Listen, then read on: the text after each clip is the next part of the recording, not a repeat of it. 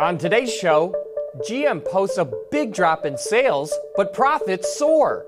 Hyundai and Kia will start putting solar panels on cars, and Mopar wants to sell you a crate engine with 1,000 horsepower. All that and more coming right up on Autoline Daily.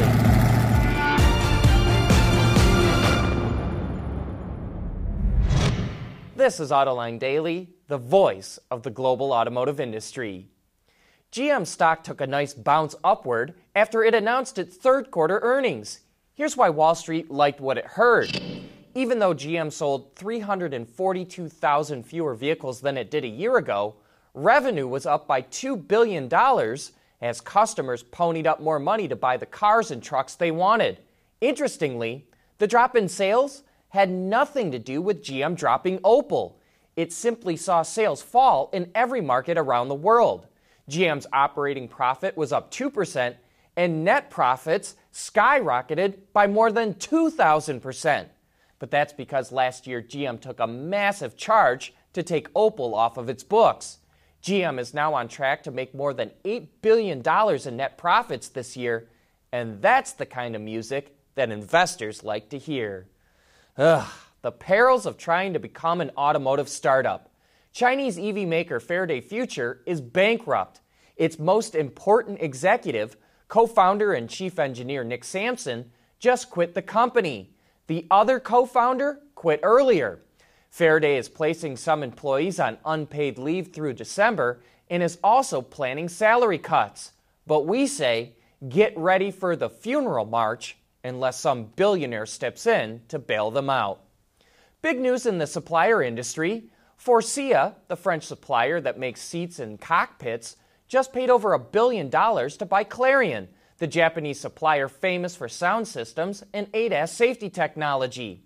Hitachi had owned a controlling interest in Clarion, and now Faurecia and Hitachi will form a partnership to develop autonomous technology. You may remember the Autoline After Hours we did with Chuck Cushy, the CEO of Thermovance, a startup using graphene to heat and cool car seats. Well, Faurecia also has a partnership with that company. Hyundai and Kia are going to put solar panels on their cars, and that's coming up next.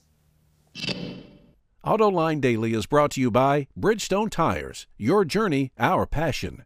Dow Automotive Systems, advanced materials that deliver better results. Lear, a global leader in automotive seating and electrical systems. And by ExxonMobil.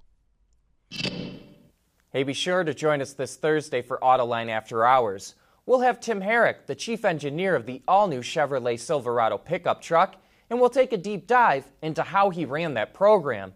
That's live this Thursday at 3 p.m. Eastern Time, though you can always catch that show on our website or YouTube channel.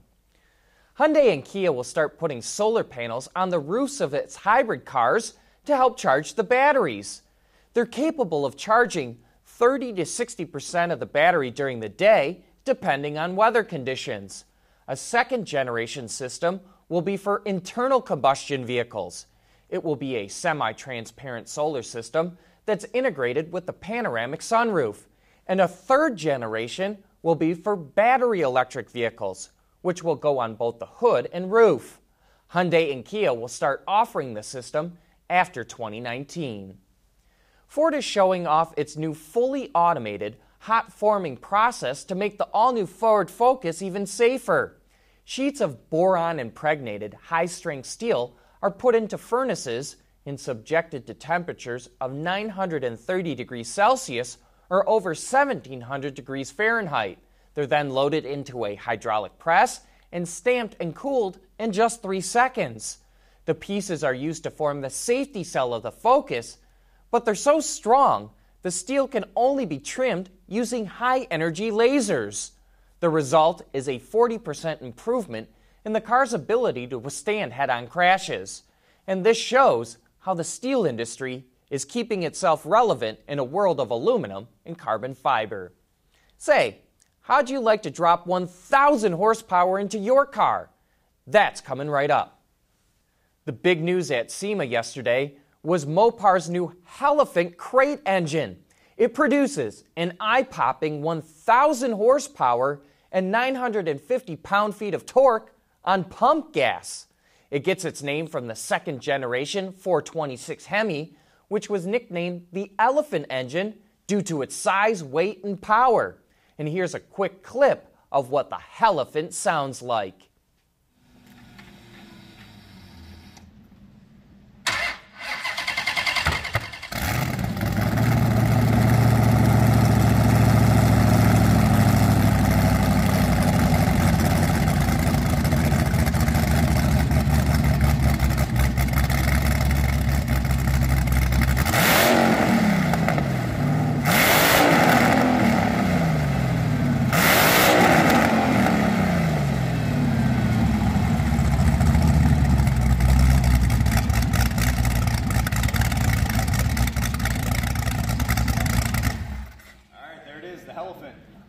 Thank you guys. Rick?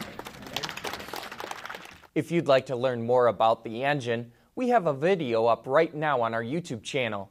But a few facts for you to geek out on that aren't in the video. It has a 4 1/8 inch bore, 4-inch stroke, all the internal rotating assembly is forged, and they were able to save 100 pounds by using an aluminum block.